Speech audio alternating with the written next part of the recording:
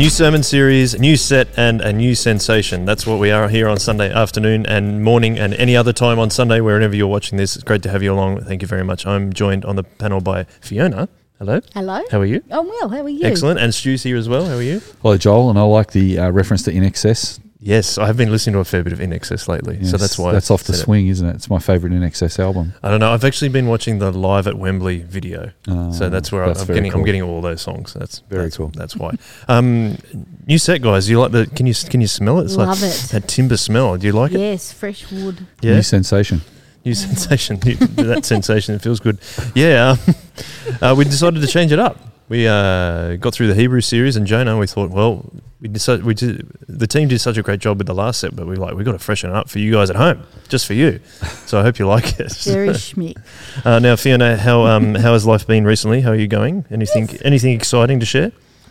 I'm starting to try and do some creative projects at the moment. Awesome. So I've been making some sourdough. And what else have I been up to? Oh, and I'm doing some furniture restoration. So I've been getting into chalk paint and just doing up some old pieces. So that's been good fun. Awesome. Yeah. Have you done many pieces yet? No, just one. I'm just testing one at the moment. And then I've got about a dozen pieces that I'd love to refashion. Yeah, wow. Yeah. Stu, you're not too busy. Are you restoring any furniture recently? No, not recently. Okay, cool. Well, that's great. Well, we're going to move it on before we get any more like Antiques Roadshow. And we are going to have a song. I do like a Antiques Roadshow every now and again. Well, that explains everything, doesn't it? All right, we're going to have a song now, so let's do that.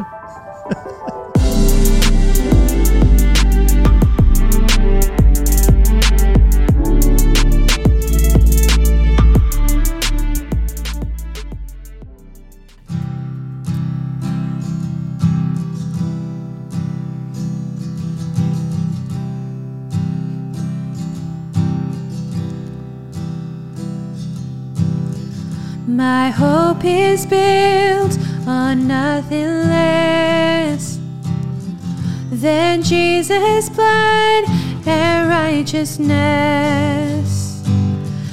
I dare not trust the sweetest frame, but wholly trust in Jesus' name.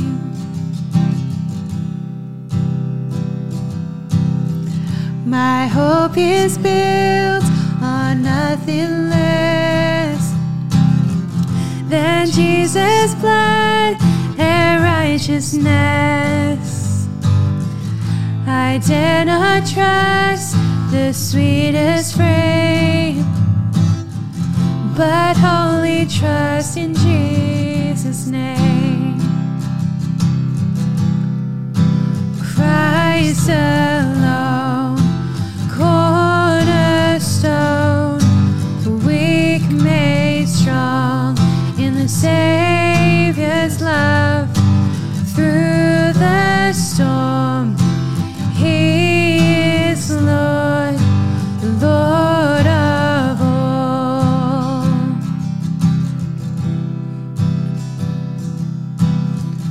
When darkness seems to hide His face, I rest on His unchanging grace.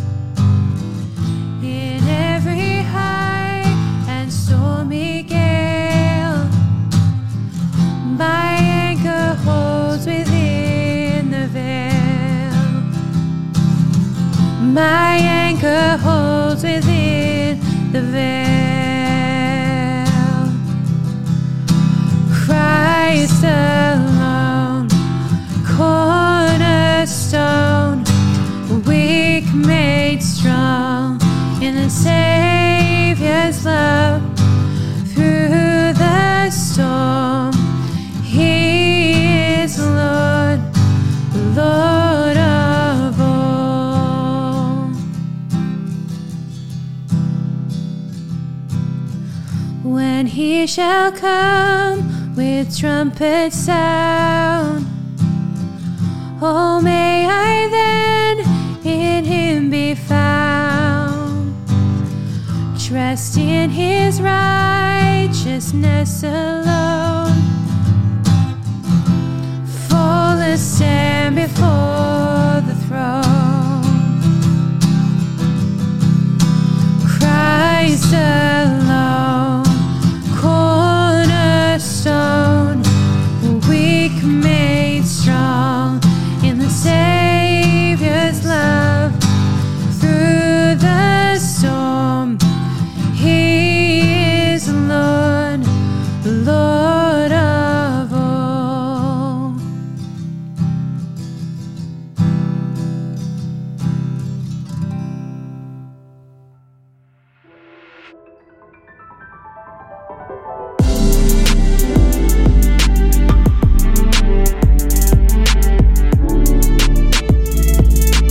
Welcome back, everyone. It's great to have you with us again, and it's great to have a couple of very close friends of mine. We have Tim, our children's pastor. How are you? I'm doing well, thanks, Joe. Excellent. And another good friend of mine, Mr. Lionel. Hello, Joel. Hello, Tim. Hello, everybody. Hello, hello, hello. That's a lot of hellos. How are you going? Great. Hello. Hi. Is this on? Yes, Hello. I think it is. Check with the guys at the back, but I think it's working. Ethan. Yep. Hello. They gave you a head. Yep, they're waving. Hi. They might be too loud. Hi. Oh, Hi. that's beautiful. Now, Jai. Where's Jai? Where is He doesn't He's do anything. over there, Now, laughing yeah. at me. Yeah. Now, Lionel, a question I had for you was, how is this YouTube endeavor going for you? Now, have you... Goodness me. What is that? What is it? What is it? I don't know. I think it's an alarm of some kind. What do you mean? It's Jai. Ah, gotcha. It's a prank. Gotcha. From my YouTube channel. Like, subscribe. Lionel's prank time. That's incredible. I've called it Prank Sinatra. That's your YouTube moniker, is it? Are we going to have to listen to that alarm the whole time? I can't turn it off. Okay. Someone Okay. else will. Okay. Cool. Now, the question is, I was asking, how are those pranks going on YouTube? Because now you've pivoted from a cleaning channel to a prank channel. Going great. Didn't you see? Can't you tell? Oh, it's How good was that? amazing. Now, what other pranks are you doing? Well, I put paint in my dad's foam thing for the shaving. He had a pink face for a week. You mean you put it in his shaving cream? Yeah. Wow. And did he enjoy that? No. Right. But I did, and I got lots of likes. Oh, did you? They liked it on your channel, did they? Yep. What about, are you doing it to all of your family or just your dad? All the family. Oh, wow. Like, what else have you done? I put a stone in the cup of my brother. He drank his tea, and then there was a rock at the bottom. Oh, goodness. Ah! Was your brother okay after that? Yep. Was it? And now, are your family enjoying this? When it's not them. Right. Do you do anyone else but your family when you prank? All my brothers, all my sisters, grandma, grandpa, everyone. So it's just your whole family? Whole family. Not leaving anybody out. Wow, okay. Because I love them all. Hello, family. Hello, the Lionels. Tim, I'm on TV, Mum. Tim, what do you think about this prank channel? Do you think that's going in the right direction? Lionel, to be honest, I am a little bit concerned about the level of pranking you're doing. You've expressed a couple of times now that other people are not enjoying the pranking. Is that right? Are you feeling left out, Tim? I can prank you too. Well, I thought you guys just before with the alarm, which was... Gotcha. Yeah, you got us. No, it's not that I feel left out. I'm wondering whether you're making some of your family feel a bit sad. How do you mean? Well, we talked before, Lionel, about how if it's not loving to do that, if it's not actually kind for your parents. I'm loving it, and it's kind of funny. Yeah, but see, as we talk about living the life that God wants us to do, and as we look at 1 John over the next few weeks, we're going to be thinking about what it means to live as a Christian, that actually I'm not confident that doing these pranks, particularly when your parents have expressed that they're not enjoying it and they don't like it, continuing with those pranks, even though you know it's not awesome, is not really the right way to live. Are you saying I should maybe stop doing it? I actually think that, that would be a good idea. Out of love for those Out of love, people. yeah. What about the love of my YouTube subscribers? All 5 of them. Well, I think when we come to what the Bible tells us about loving other people, we actually need to be caring about them. And so when it comes to the fact that you're pranking your parents and your brothers and your sisters and your aunties and your uncles and your grandma and your grandpa, well, it's not real kind, is it? It's not actually living the way that God is asking us to live. When we look at 1 John, we're going to hear this read in just a second about how when we are seeking to live God's way, we're actually seeking to love all people, but particularly our families and our friends. And so as we think about what it means to actually be a disciple of Jesus, that we're actually thinking about loving other people. Here's my challenge for you, Lionel. Here's what I'm thinking about. Yes. Love a challenge. You love a challenge. Here's my challenge. I wonder if over the next week, instead of pranking your family, whether you could actually do something that you know is genuinely kind and caring for them. Like make coffee. Yeah, for your mum. Give her some peace and quiet. She enjoys that too. Yep. Maybe wash the car. Maybe wash the car, not even on the weekend.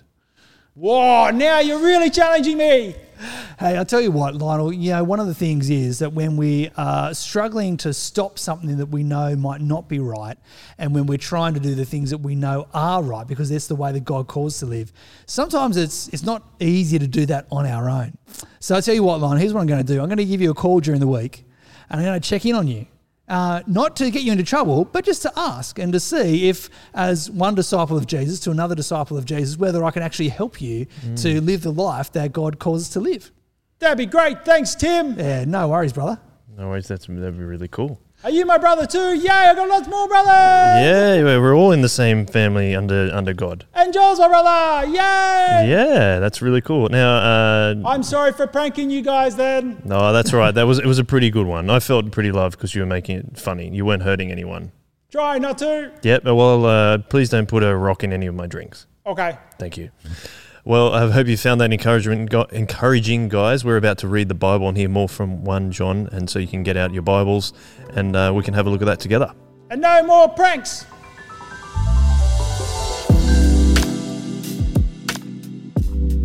Hi all, today the Bible reading is from 1 John 1 to 2:2. That which was from the beginning, which we have heard, which we have seen with our eyes, which we have looked at and our hands have touched, this we proclaim concerning the word of life. The life appeared, we have seen it and testify to it, and we proclaim to you the eternal life which was with the Father and has appeared to us.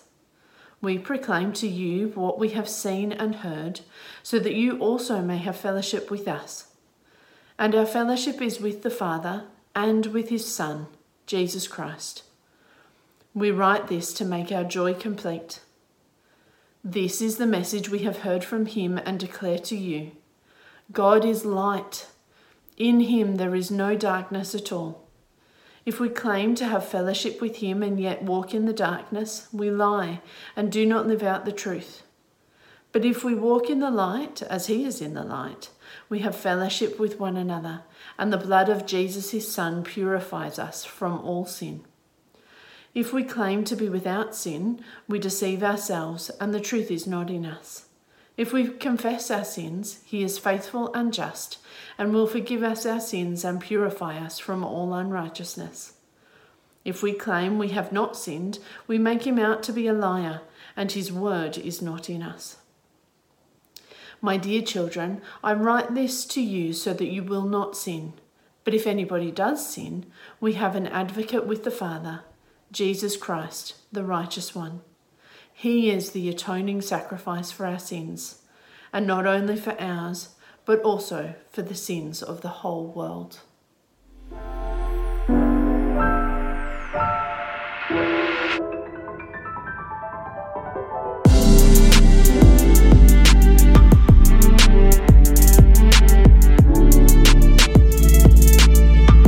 you very much to Rona for reading the Bible then. And we are here back on the panel with Fee and Stu. We're going to start, introduce the new sermon series, Stu. So It's exciting. one of the ways I thought we could do that was just ask both you guys a question of how is Jesus changing the way that we operate or behave during these COVID lockdowns? Fee, do you want to go first? I think it's the fact that we have a relationship with Jesus. Well, I know for myself, it's affected in a positive. It's been a positive thing in that I've had to think creatively about the way that I can express Jesus' love for us through the way that we live during COVID. So I've had the privilege of supporting some people from Sunday morning, who have struggled and, been close contacts and things like that. People in isolation who are quite lonely and there'll be more details to come, but we're looking at ways that we can support the women in the church as well and get into some creative kind of space with them. But relationships, and I think relationships, I've had to look at intentional relationships. I suppose it would be easy just to kind of sit at home and just enjoy my own company. But just to try to be intentional with the way we reach out. Yeah, that's really cool. I think one of the things that I've seen is that, some have to be at home and all that kind of stuff, but something that we've actually developed as a habit now, and I'm glad that my kids remind me of it, is they're like, Daddy, you got to read the Bible this morning. I'm like, oh yeah, that's right. So we go through the Jesus Storybook Bible. So that's something that's really cool that's come out of this. Stu, do you want to got an example for yourself? Yeah, I think one of the big challenges is we're not actually gathering together, which is part of our fellowship, which we're going to talk about today from the passage. But one of the things I've been really excited about is the church has got behind Lisa's idea of working with the chaplains like Amy to get vouchers out to people who are in need. So it's a really exciting thing that we've raised $2,000 for those vouchers, and I think that's exciting, and more money's continuing to come in. You can still support that program because what we're doing is that through the chaplains we're finding out families that could do with some support at the moment, and we're being able to help quite a lot of people in the community. And just last week I got a phone call from Sutherland Shire Council who was saying that if we wanted to apply for a grant from the council to help with that project, then they'd love us to apply. So that's exciting as well. So actually getting out there and helping each other is a really thing. It's hard, isn't it, though, when we're all locked up and we can't see each other, to know who's going through what. But I think we're all trying our best to see if we can support others. Yeah, that's really cool. Well, we are also moving on to a new sermon series. Our nice new lighting is reflecting the sermon slide of 1 John that we're using. Stu, are you able to give us a little introduction to 1 John before you get started? Yeah, terrific. So 1 John is a book of the New Testament that we picked as a team at the beginning of the year, and just as been the case all this year, it's really timely for us to have an encouragement. 1 John gives us some assurance that our eternity is secure if we trust in Jesus, and that he is indeed the incarnate Son of God who's come to be fully man and fully human. And despite the false prophets of the time of writing of 1 John, there's this encouragement to get back to basics. And not only is it important for us to remember what the basics of our faith are, but to put those things into practice. So things like helping others and loving others is a big theme of the book. Yeah, that's really cool. I'm happy for you to go ahead and get stuck into it. Yeah, okay, terrific. We look forward to it. Yeah, thank you. All right, well, let's dig into 1 John. Now, if you've closed your Bibles, you might want to open your Bible on your phone or in your book form of your Bible now as we look at 1 John that we've heard read this morning. Before we start, I wanted to tell you a cool story about John, who we believe is the author of 1 John. In the letter, he just introduces himself as the elder, but we're pretty confident that John is indeed the author, the Apostle John. And there's a really cool traditional story of John that we don't know if it's true or not because it's actually not in the Bible, but it's such a lovely story that I thought I'd share it. And it may or may not be true, but it definitely does sort of I think, come from the character of John that you'd expect him to have. So the story goes something like this, that in his old age, John was too old to go to church. And during his old age, he still wanted to go to church. And so he asked for some of the young men of the church to come and pick him up each week. Now, this was a time before Uber, and it was also a time before even wheelchairs. So some young men, apparently, according to the tradition, carried a stretcher to John's place, and then the four of them would carry him to church each week on the stretcher.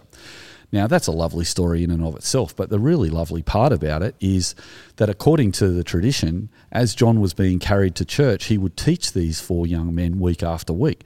And that just sets my mind on fire. Imagine having the last living apostle of Jesus Christ being teaching you personally as you go to church each week, because indeed John was the longest living apostle. All the other disciples actually died for their faith. John was imprisoned on Patmos, but he did live to an old age. Anyway, so he's these young men having the privilege of having John carry John to church. What strikes me about the story, though, is according to the tradition, which is lovely, John apparently just taught them the same thing every week. So every week he would be carried to church and he would repeat not only the same thing, but the same sentence over and over. And the sentence was, love one another, love one another, love one another. And that's definitely a major theme of 1 John. So whether the tradition's true or not, it actually nicely fits with the teaching of John.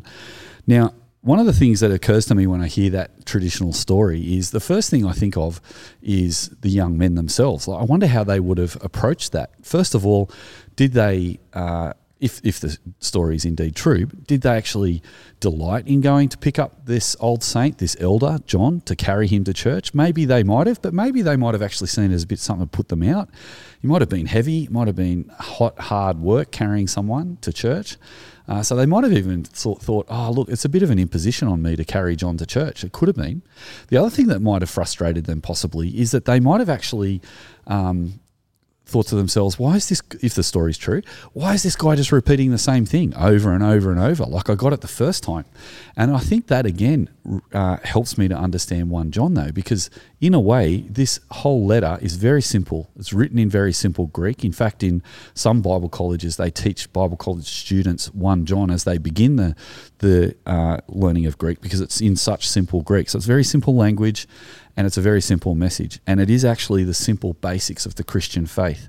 And so some of us might come to this letter and think to ourselves what maybe those young men carrying John might have thought. Oh, okay, yeah, I've kind of got this. Why can't we go on to deeper meat? Why can't we go on to deeper teaching? But here's the mystery in this simplicity.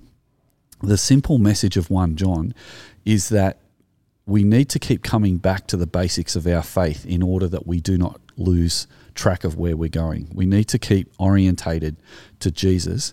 And indeed, that's why we've said at our church, Jesus changes everything, so that we keep coming back to the fact that it's all about Jesus. But not only that, the second thing is, if we are going to live a vibrant, full Christian life, the essential teachings of the gospel is what flows out into our practical lives. And that's the other thing I think you're going to be really excited about in 1 John, because it is a call for us to live out the Christian life, not just know some kind of philosophical teaching. So let's have a look at the passage in front of us then, as we dive into 1 John that we heard read out. So basically, in chapter 1, verse 1, this is what we read. That which is from the beginning, which we have heard, which we have seen with our eyes, which we've looked at, and our hands have touched, this we proclaim concerning the word of life. What a terrific way to start the letter. It's terrific because John is actually introducing us again to Jesus at the very beginning of the letter. So what he's doing is he's orientating us to the main topic, the main theme of this letter, which is Jesus. And he does that in a really terrific way, because when he wrote his gospel, John, he does the same thing, uses the same language. He says, in the beginning was the Word, and the Word was with God. So here again, he's orientating us to the fact that Jesus was there with God in the beginning, because after all, Jesus is God. So that also resonates with Genesis chapter 1, where that begins in Genesis chapter 1, in the beginning, God created the heaven and the earth. So here what we're getting in verse 1 is a very clear indication that Jesus is fully God. He is the incarnate Son of God who's come to earth. Now, this is something that is really important to emphasize, because there were false prophets in the community that John belonged to that had been teaching people to question the divinity of Jesus. So, yes, John is embracing the fact that Jesus is fully human, but he's also here saying if you're going to understand the Christian faith, you need to understand that Jesus is fully God and fully human.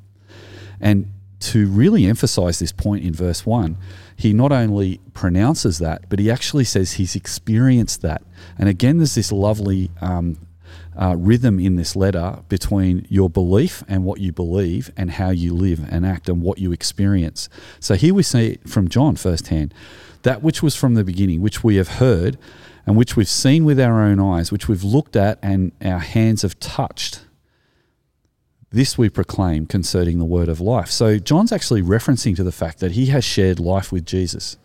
Now, John is actually a disciple of Jesus, and he was a fisherman with his brother James, and he was fishing when Jesus called him to join his discipleship group. And then for the next 3 years, John lived with Jesus. He experienced his authority through his miracles. He saw how Jesus had authority over the natural world. He saw that Jesus had authority over the spiritual world. And fascinatingly, he experienced firsthand Jesus' authority over us as human beings. He touched Jesus literally with his hands. He saw him with his eyes. He not only heard about Jesus, but he experienced Jesus. And this is the Jesus that he is proclaiming concerning the word of life. Now, not only was John one of the disciples of Jesus, we actually get some really interesting insights into the depth of the relationship between John and Jesus. John is present at all the major events in Jesus' life. So, for example, at Jesus' transfiguration, he is there and he sees Jesus with Moses and Elijah on the Mount of Transfiguration, which is a really strong moment in the Gospels indicating Jesus' divinity, and John was right there when that happened. He was also there, interestingly, as the only disciple at the death of Jesus. So when Jesus died, he looked down from the cross and saw John with his mother Mary, and he said to John, "John, this is your mother," and he said to Mary, "Mary, this is your son." And what he was saying there is, I trust and love John so much that I want you to look after my mother after I died on the cross. And so here John is depicted in such intimate details. He's there at all these important moments. He's not always behaving properly at these moments. John was actually rebuked by Jesus when he was trying to claim who would sit at Jesus' right hand. He was also in the garden and fell asleep when Jesus was praying before he went to the cross. So John wasn't perfect, and he knew that he didn't always behave as a perfect friend to Jesus, but we get the impression that John is actually Jesus' best friend. And I really love how intimate this letter, 1 John, is in light of some of those facts. You know, we're talking about someone who really knows Jesus. Who better to tell us about what the basics of the Christian faith are other than this one lone living disciple, John? Well, he goes on in verse 2. The life appeared, and we have seen it and testify it. Now, what he's talking about there is the doctrine of the incarnation. The doctrine of the incarnation says that God became a man. So when Jesus was born, we have this very rich explanation in the 4 Gospels that Jesus actually was born of a virgin, and Mary, his mother, was a virgin before she gave birth to Jesus, and God himself was his father. And so this is what he is testifying to here in verse 2. And he's calling this beautiful reality proclaiming eternal life. Now, he's proclaiming eternal life for 2 reasons. First of all, Jesus himself is eternal. Now, my finite brain finds this difficult to understand, but I kind of get the idea that time goes into the future forever. I kind of get that. But the fact that Jesus, God the Father, Jesus the Son, and God the Holy Spirit actually have lived in a perfect Trinitarian fellowship forever and never had a beginning means that time not only goes forward forever, it also goes backwards forever. And like I said, my finite brain just explodes when I think about that. So the eternal life is Jesus is eternal life. He has lived forever and will live forever. And here it says that he's been with the Father and he has appeared to us. So what's happened here in a moment in history is that God has become flesh. God has become man. And in verse 3, he says, we proclaim to you that what we have seen and heard, so that you also may have fellowship with us. And our fellowship is with the Father and his Son, Jesus Christ. Now, this is incredible teaching. When Jesus starts his discipleship group, he's obviously calling his disciples into a relationship, into a fellowship with him. And Jesus himself says in John 14 that I am the way, the truth and the life. No one goes to the Father except by me. And what he's saying there in John 14 is that fellowship with Jesus is fellowship with God. And so the way that we can have an opportunity to join in the fellowship of the Father, Son, and Spirit is through Jesus. Now, interestingly here, when Jesus was talking in John 14, he could have said to his disciples, I'm including you in the relationship because you're my disciples. You can join into this relationship with me and the Father and the Spirit. But it's so exciting to read 1 John to hear that not only has the original disciples been called into that fellowship, but we too, who hear the message of the one who's been drawn into this relationship, we too can actually enjoy relationship with God as well. And that's what he means there. If you look in the text at verse 4, it's written there in the text, we write this to make our joy complete. We write this to make our joy complete. In other words, I'm very excited that I am in relationship with God through Jesus. I have understood that I've been invited personally by Jesus Christ himself to be able to trust in him and actually now be part of fellowship with God. But to make my joy complete, I want you to be able to access that joy too. So there's a very other person-centeredness to this Christian message that we're going to see. And I want to really emphasize that here, that John is not just interested in himself and his own eternity. He's also interested in as many of us as possible can share in that eternity. Now, what he does next is he tries to unpack what the reality of a life lived in that eternity looks like. So here already, we've seen that Jesus Christ is fundamental, and he is the message proclaimed if we are going to gain eternal life. In other words, later in chapter 2, he writes and says that it's actually through Jesus' atoning sacrifice, chapter 2, verse 2, that our sins are forgiven, and that is our way to God. Now, why is that the way to God? Well, because the only barrier between human beings and our Creator is our own sin. Because we have rebelled against God, we are not able to save ourselves and we are not able to enter into fellowship with God.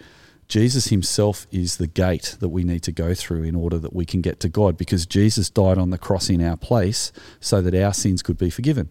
Now, Jesus, being fully God and fully man, did not deserve death, and he didn't die to pay for his own sins, but he died so that we might have access to God.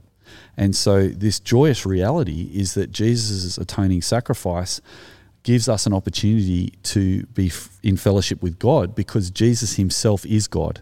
So God himself, God the Son, Jesus Christ, has died in our place so that we can have fellowship with him again. And all our wrongdoing has been neutralized as a result. That's the first part of the message there between verses 1 to 4, that we need to understand that our only access to the fellowship with God that we all so deeply desire, deep in our innermost being, is that if we access it through Jesus because of his atoning work on the cross. However, that's not where this letter stops. This letter then goes on to say that in light of our restored fellowship with God, we now can also have a new life. And so this is the lovely rhythm of 1 John. We are saved into this fellowship with God, the Father, God the Son, and God the Holy Spirit. And just as God the Father, Son, and Holy Spirit love one another, so we are to express that same love. So Christianity is not just a thought system or a hollow philosophy, it's a way of life. And by understanding that we have been loved by God and we can love God, we can now learn to love others. So let's see how John unpacks that and helps us to understand that new way of love. This is the message you've heard from the hymn, and we declare to you, God is light and there is no darkness at all. Actually, I'll read that again, sorry. Verse 5, this is the message that we've heard from him and declare to you. God is light and in him there is no darkness at all. If we claim to have fellowship with him, yet walk in the darkness, we lie and we do not live out the truth. But if we walk in the light, he is in the light, we have fellowship with, look at this in verse 7, with one another. And the blood of Jesus, his son, purifies us from all sin. And so there you see in verse 7 another reference to the atoning sacrifice of Jesus, which is the power of our new life. But what John's doing here is showing us this metaphor of light and darkness to help us to understand the new life. Now, this is quite an ancient metaphor. In fact, the Old Testament is full of this rich metaphor of light and darkness. And right through the New Testament, we see that extended. And here we see this in 1 John. What John is describing here is God is light. Now, God is light in that God does not lie. There is no untruth in him. And the light of God actually drives out all falsehood and all fear. We're told time and time again that the result of following God is to enjoy the fact that he is light. He is so holy that he is above all else, in that there is no sin or imperfection in him. And that's why he says there in verse 5, in him there is no darkness at all. So if God is light, there is no darkness in him. And I love that old analogy that I've heard many times, and it may be a little bit flawed, but I love the idea that when you turn a light on, the light actually exposes darkness. There is no darkness in a light, even a small light. You think about the smallest light you can imagine, a little candle. When you look into the candle, there's no darkness in the candle. It's just light. And if that is true of a little candle, how much more is it true of the holy God? So the really great comfort we get is that God does not lie. So that means all of the promises that God gives to us will come true. So if God promises us that we can have eternal life in Jesus Christ because of what he's done for us on the cross, if we believe that he is actually God himself, then we can actually trust his promise that we will have eternal life. And we cannot be plucked from his hand because he is God. So John is really, really keen to say that in the light of the disturbing teaching of the false teachers who have been eroding people's assurance, he's coming in with a very bold claim that if Jesus is God, he is all-powerful, and if he promises that he will save you, he will do what he says he will do. And indeed, he gives us his Holy Spirit. 1 Peter, references this and reflects on it when he says that the Holy Spirit is sanctifying us to be more like Jesus in 1 Peter chapter 1 and 2. And what he's meaning, chapter 1, verse 1 and 2. And what he's meaning there is that as much as we might be excited about our fellowship with God and want to think like him and be like him and act like him, the Holy Spirit is even more excited about our spiritual life than even we are. How exciting is that? Elsewhere, we're told that the Holy Spirit is a deposit guaranteeing our inheritance. And Jesus himself said, I do not leave you as orphans, but I leave you with the counselor, the Holy Spirit, to guard you. And the Holy Spirit has inspired the Word of God that can help us to grow and understand the light. And that is a process. The process is that we, despite the fact that we are sinners, are being sanctified, or we're becoming more and more like Jesus. And we can enjoy a deeper fellowship with God the more and more we grow in him. I love that word fellowship. It's actually a really old word, and it's not used in many contexts anymore. Maybe in Lord of the Rings with the Fellowship of the Ring, maybe that's one example. But when I was growing up, no one of my friends ever said, would you like to join our fellowship and come and play soccer with us? They'd say, hey, would you like to join our group of friends? You're welcome to join. So that word fellowship has also always seemed to me to be quite otherworldly and a little bit hard to access. So I want to ask the question today, what does it mean to be in fellowship with God? Well, to help illustrate this idea is verse 6 and following, because here in the text there's a description of how we can have fellowship with God and what fellowship is. It's basically, if we claim to have fellowship with him and yet walk in the darkness, we lie and we do not live out the truth. So there's something to do with walking in the light or walking in the darkness that affects our fellowship with God. Or actually, is it the other way around? Our fellowship with God, which is a deep, abiding relationship that Christ has won for us, means that we will not walk in the darkness if we have fellowship with him. Because it says there, if you claim to be in fellowship with Jesus and you walk in darkness, in other words, lies, mistruth, you can continue to sin habitually without even fighting against sin, you actually end up becoming the opposite of what God wants you to be. Because lying is associated with darkness, and it's not associated with living out the truth there in verse 6. Living out the truth is about walking in the light. But before we look at verse 7, let me draw your attention to John 3:19-21. This is the verdict. Light has come into the world, but people love darkness instead of the light, because their deeds were evil. Everyone who does evil hates the light and will not come into the light for fear that their deeds will be exposed. But whoever lives in the truth comes into the light so that it may be seen plainly that, where was I? I lost my place there. Everyone who does evil hates the light and will come into the light, for they fear their deeds will be exposed. But whoever lives by the truth comes into the light so that it may be seen plainly that what they have done has been done in the sight of God. I think having fellowship with God is living your life according to the fact that you know that he sees what you do, and you're actually keen for him to see what you do. Because when you're in a relationship with someone, you don't want to lie from them and hide parts of your life from them. You want to share the whole of yourself with them. How much more do we want to do that with God if we really want to be in fellowship or relationship with him? Well, verse 7 back here in 1 John says this, but if we walk in the light as he is in the light, we have fellowship with one another. So the idea here, I think, is there is this juxtaposition between walking in darkness and not being in fellowship with God because we don't want to be. In fact, there's almost this sense that when the lights come on, we scurry into the darkness so that the light doesn't expose our evil deeds. But if we walk in the light, we're actually kind of offering up our life to God and asking him to help us to grow to be more like Jesus. And we're not ashamed of the fact that we're still growing into the person that we're becoming. We know as Christians that when we actually one day see God face to face in heaven, we will have all of our sin gone away. And we live now in the light of that. So we don't want to just abide sin in our lives. We don't want to have habitual sins that just stay there. If we're a Christian, we actually mourn at our own sin in the sense that we want to grow out of it. I kind of like to suggest that it's almost like a positive form of mourning, because you can see you can have a really kind of mourning that gives up. You can think, I mourn because there's no hope.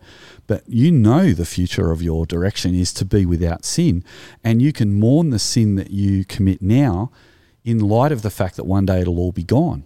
And there's a hopefulness in that mourning, because in mourning, in that sense, I can say to God, God, I know that I've done the wrong thing again. I'm so sorry. Please help me to continue on this journey, this walk with you, in fellowship with you. You're with me to help me through your Holy Spirit, sanctifying me, meaning making me more like Jesus. You're changing me day to day. I know that there is hope, and I can fight against sin. In Galatians, Paul says that we fight the fight of faith. And the reality is for us as Christians that every single day that we're alive on this earth, we will be fighting the fight of faith. And some of us might go, that's exhausting. Like, that's so sad. Why do I have to keep fighting? I feel so bad that I'm fighting against my own sin. But actually, nothing could be more further from the truth. The truth is, as long as you're fighting, you're still alive. You're still walking with Jesus. You're still in fellowship with him. So the reason that we can mourn at our sin and have hope at the same time is that we know our Saviour Jesus has forgiven us, and he's given us all the tools we need to grow and fight the fight of faith. And one of them, interestingly, is here in verse 7, fellowship with one another.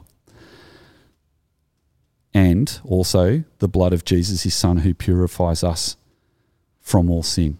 He goes on and says, if we claim to be without sin, we deceive ourselves and the truth is not in us. But if we confess our sins, he's faithful and just, and he will forgive our sins and purify us from all unrighteousness. But if we claim not to have sinned, we make him out to be a liar, and his word is not in us. So here's this ongoing metaphor of lying and truth-telling, admitting humbly who I am in contrast to who the great God of the universe is.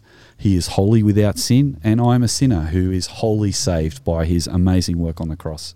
He has forgiven us our sin, and he's purified us from all unrighteousness. So that doesn't mean I stop fighting to do righteous things, resting in this knowledge that God has forgiven me. But no, I express that reality. I express it and I live it out, and I seek to do that, interestingly, from verse 7, in fellowship with one another. So the idea is that I become other person-centered. I come back to that old-fashioned word fellowship again. When I was younger, I've already intimated this, I found that word quite strange. But I remember at our church, at Guymer Anglican Church, we got invited to go to this thing called a fellowship tea. We'd go to the fellowship tea, and basically it was the parishioners at the church had all made a plate, often, cut sandwiches, chicken sandwiches on a paper plate covered over with a bit of alfoil, and everyone would bring these pieces of cake and sandwiches and stuff and put it on a trestle table in a dusty Sunday school hall, and we'd unpack a couple of the chairs off the side of the walls for some of the oldies to sit on, and there we would have this thing called a fellowship tea. Now, when I first went to a fellowship tea, I was not that overwhelmed. I was like, this is not really what I choose to do. I'd rather be playing soccer with my friends down the road or going for a surf or listening to music. This kind of daggy with all these people I don't really know. The idea of the fellowship tea was we were meant to have an opportunity to have a space where the whole community of God's people, young and old, could come together and love each other. But I missed that purpose because all I saw was the event.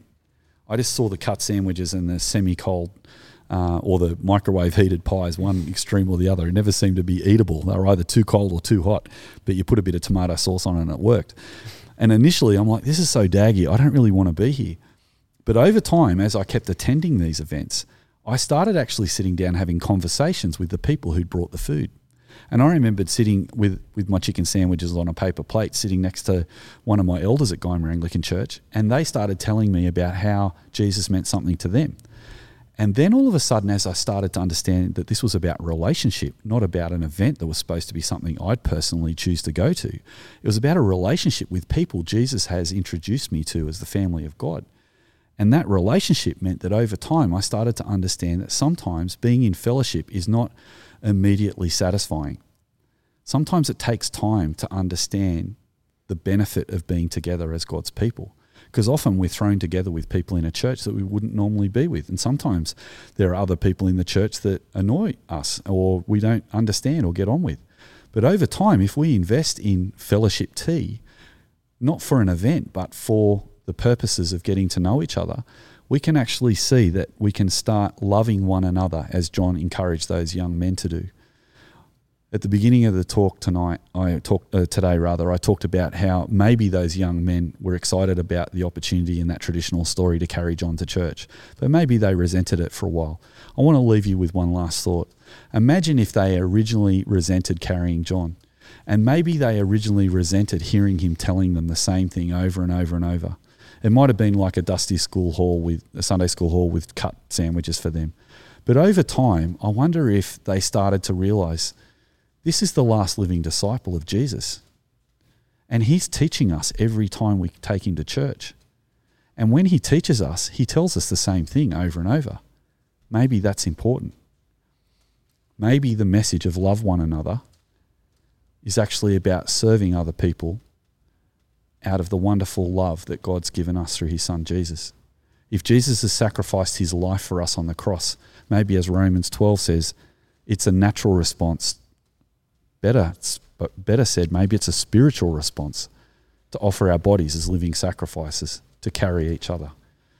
Don't we need that message right now in COVID as this is dragging on and on? It will be over one day. We'll be back together. And maybe when we get back together, we should have a fellowship tea and have cut sandwiches to celebrate. I don't know. That's an idea for later. But in the meantime, let's do the best we can to keep carrying each other through this COVID. Let's continue to love one another. Bear one another's burdens. Maybe today you might be able to think of someone you could send a text to or drop a present off to or maybe give a phone call. And if you can't even do any of those things, is there someone right now that God might have put on your heart to pray for? Why don't we stop now and pray for that person now? Will you join me in prayer? Dear Heavenly Father, we thank you that you've called us to love one another. We pray, Heavenly Father, that you would help us to do that more and more as we see the day approaching when Jesus will come back one day to bring us home. But in the meantime, Lord, through the ups and downs of this life on earth, help us to be other people-centered. And as we enjoy the fellowship we have with you, the knowledge that we have eternal life in the name of our Lord Jesus Christ, that we might live lives where we can serve other people instead of just ourselves. This we pray in Jesus' name. Amen. Amen. All right. Thank you very much, Stu. Appreciate it. One of the things that you were talking about there was the assurance of in the knowledge of knowing that our faith is not. Even John is writing to false prophets and stuff about the assurance of having the knowledge of that God is fully man. Jesus was fully man, fully human. I was just going to ask both of you guys, and I might start with you, Fee. Why is assurance so important to being a Christian? And maybe even an experience you've had in your own life that's important. Actually, while Stu was preaching, I was just casting my mind back to the night that I accepted Jesus Christ as Lord, and I was on a camp, Howard camp, and had this amazing leader who was just really safe, and I had the opportunity to ask her lots and lots of questions, and I was wrestling with God's grace and saying, but, if I ask for forgiveness and then I do the wrong thing, does that mean that I'm going to go to hell? And then with looking at that analogy of light and dark, it's like our relationship with Jesus means that the light's on. The light doesn't go off. Like we're living in that absolute grace. And while I was struggling with it, I can imagine the light going on and off and on and off. But what's happening with here and there, and just understanding that unconditional grace was just amazing. Yeah, right. So yeah, I was so encouraged by that. Yeah. Thank you. I mean, why is John? What were the prophets saying that he had to really make sure they were assured of their own faith? Yeah, I think they were just putting out questions that Jesus wasn't God, and they were saying he wasn't divine, and as a result, there's where your assurance goes out the window. So I think heresy and false teaching is incredibly damaging to people's faith, because if they listen to that, then they can have their whole faith undermined. And I think John is saying, don't let your faith be undermined. And if you ever get lost in the walk along the way, go back to the light, go back to the basics, and go, yeah, Jesus is God. He is incarnate Son of God.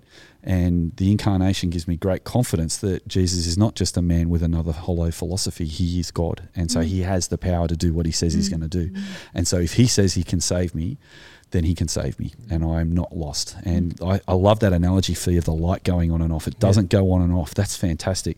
It's like a Sharkies fan leaving the porch light on for 50 years. That, it takes a while to get the grand final, but we thought we will get one eventually. And don't worry if you don't know what that analogy is, but there was an old Sharkies analogy about keeping the porch light on. I don't even know where it comes from. Big electricity bills. Oh, who knows? The light. Anyway, the light of that is, if we can do that for a rugby league team, how much more can we do that for Jesus? So there are days that are dark, but the lights are on. I think that's a great analogy. Yeah. I thought it was go. No, I was just going to say as well that I often think of when Jesus died on the cross, like there's actually no light without the cross at all.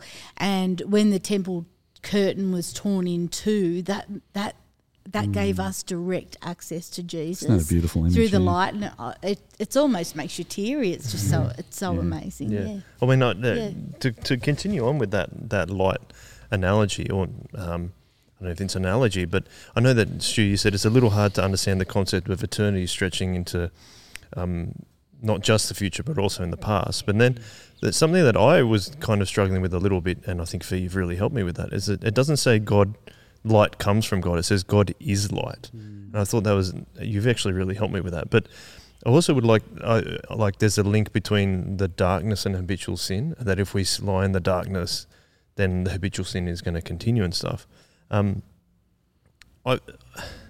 was trying to think about how that works, because I was recently reading in Genesis that it was saying God's talking to Cain, and he says, but if you do what is right, if you do not do what is right, sin is crouching at your door and desires to have you.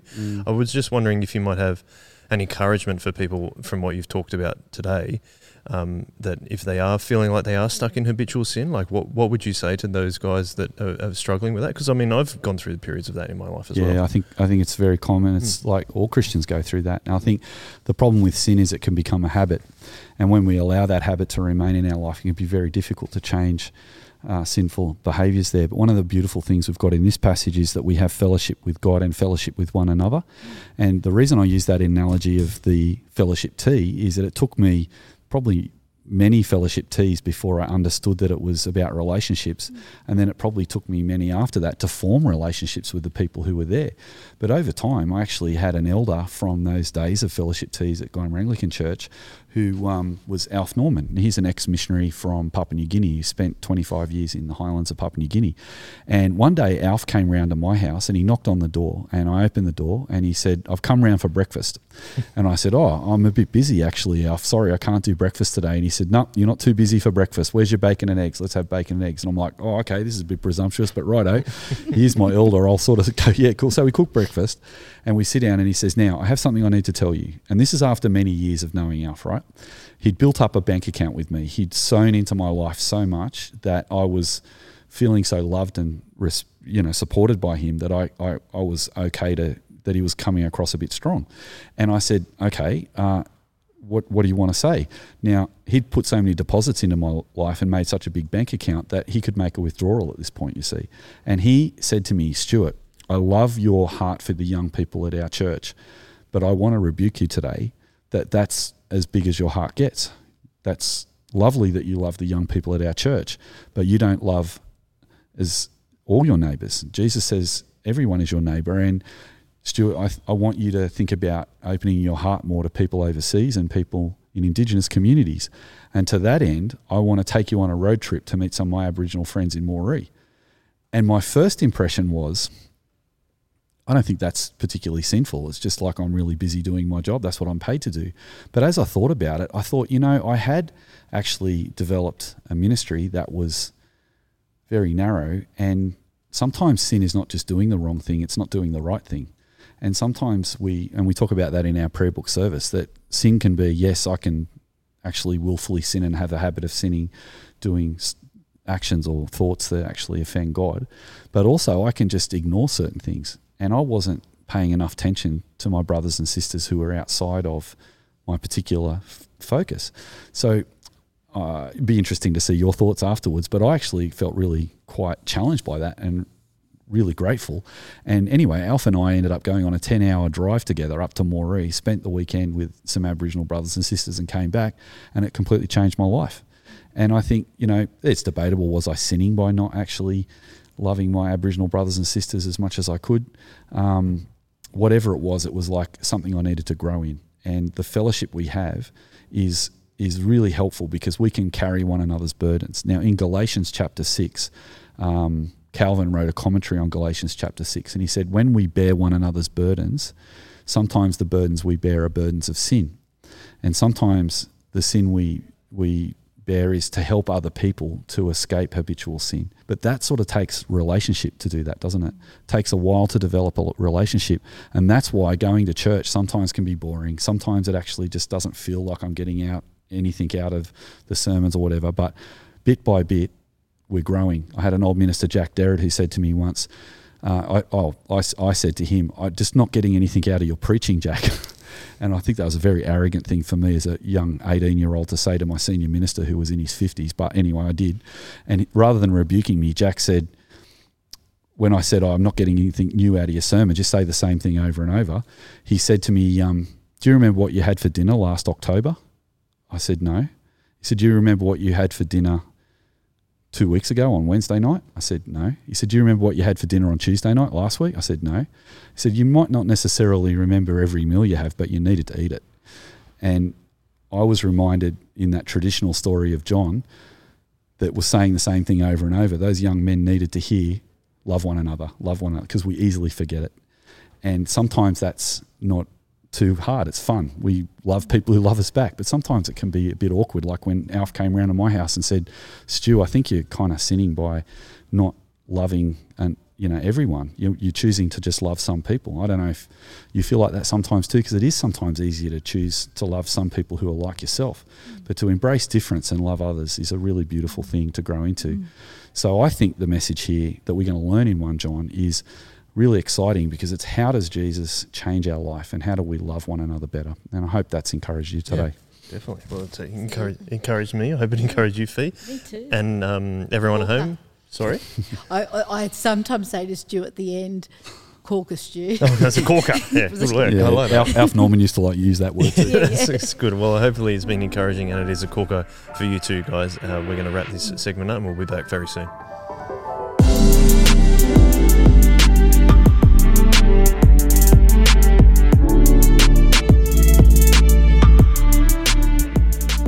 Hey everyone, I hope everyone's doing well.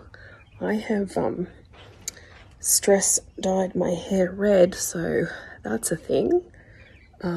Also, how about that grand final result? I think we can all agree, no matter what team you barracked for, the best team on the day won, so everyone's a winner. I hope everyone's keeping safe and well, and you're treating yourself better than I am currently treating my hair. So let's pray. Dear Heavenly Father, we just thank you for this morning and for this time of fellowship.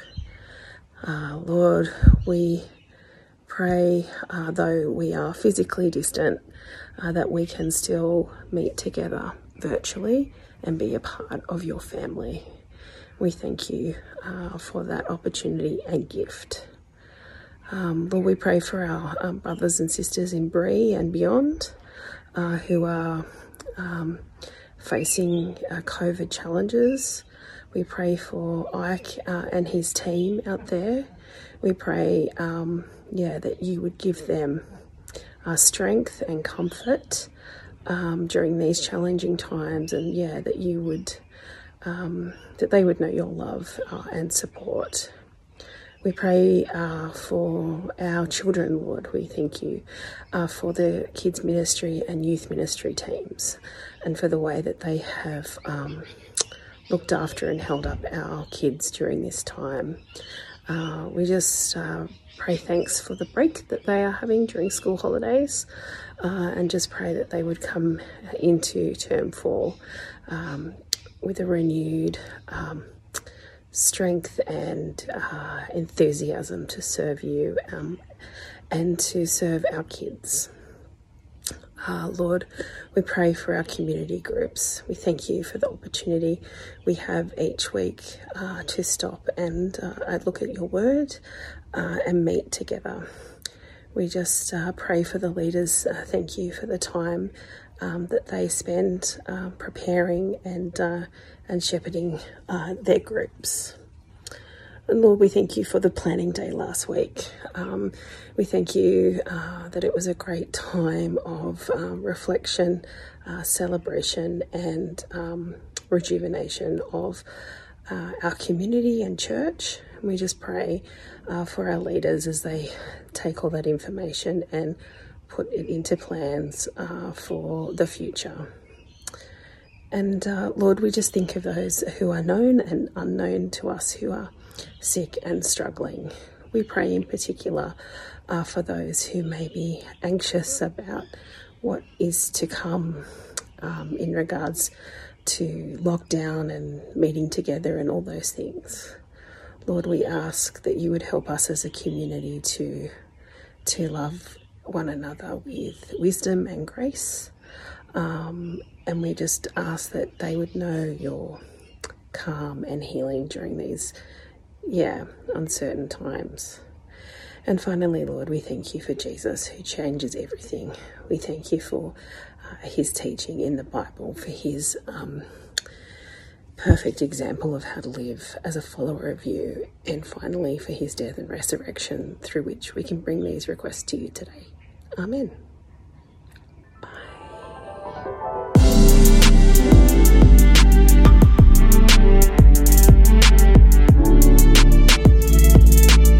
Welcome back, everyone. Thank you very much to Nikki for doing the prayers for us for this particular gathering. I'm here to wrap it up and to say thank you very much for joining us. Stu, you were talking in the sermon about how fellowship can take time. You sat at the fellowship teas and wouldn't think it was boring. It wasn't very enjoyable. You said even the people that were moving John on a stretcher would probably be thinking similar things about that. But what I was going to ask you guys to wrap this up is that your fellowship might be able to take time, but what does that look like for you, and what have your experiences been in terms of fellowship? Stu, you talked about Alf Norman telling you after knowing him for quite a few years, what does that feel like? Fee, have you got an example of that, where fellowship at church had taken a while to build up, but then you realised the importance of it and expressing Jesus' love with lots of different people at church? Yep. Sorry if I confused you with questions. No.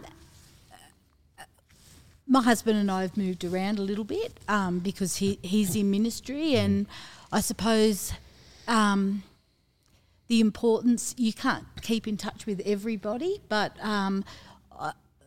I've been blessed that I've met a lot of different people along the way, and they're not necessarily people who that we meet with regularly. And as our church is expanding so much and we've got so many services, I don't think it has to be a relationship that you've got with someone where you see them every single week. Like we've got long-term friends from Soul Revival that we've known for 30 odd years that are in different services, but they're always there.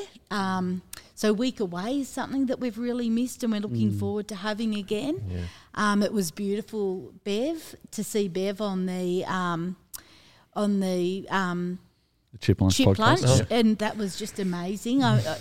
Like Bev has a lot of wisdom to offer, and so yeah, just as we were saying, like trying to reach out and maintain some of those relationships in different creative ways during COVID. Stu, that's something that we talk about on the Shock Absorber podcast a lot, is that we're talking about intergenerational ministry, because we think that people's faith is strengthened by learning from people of different ages, whether they're older or younger. Is that where we're going? Like, is that what John's talking about in terms of fellowship as well? That's that we are refining each other, right?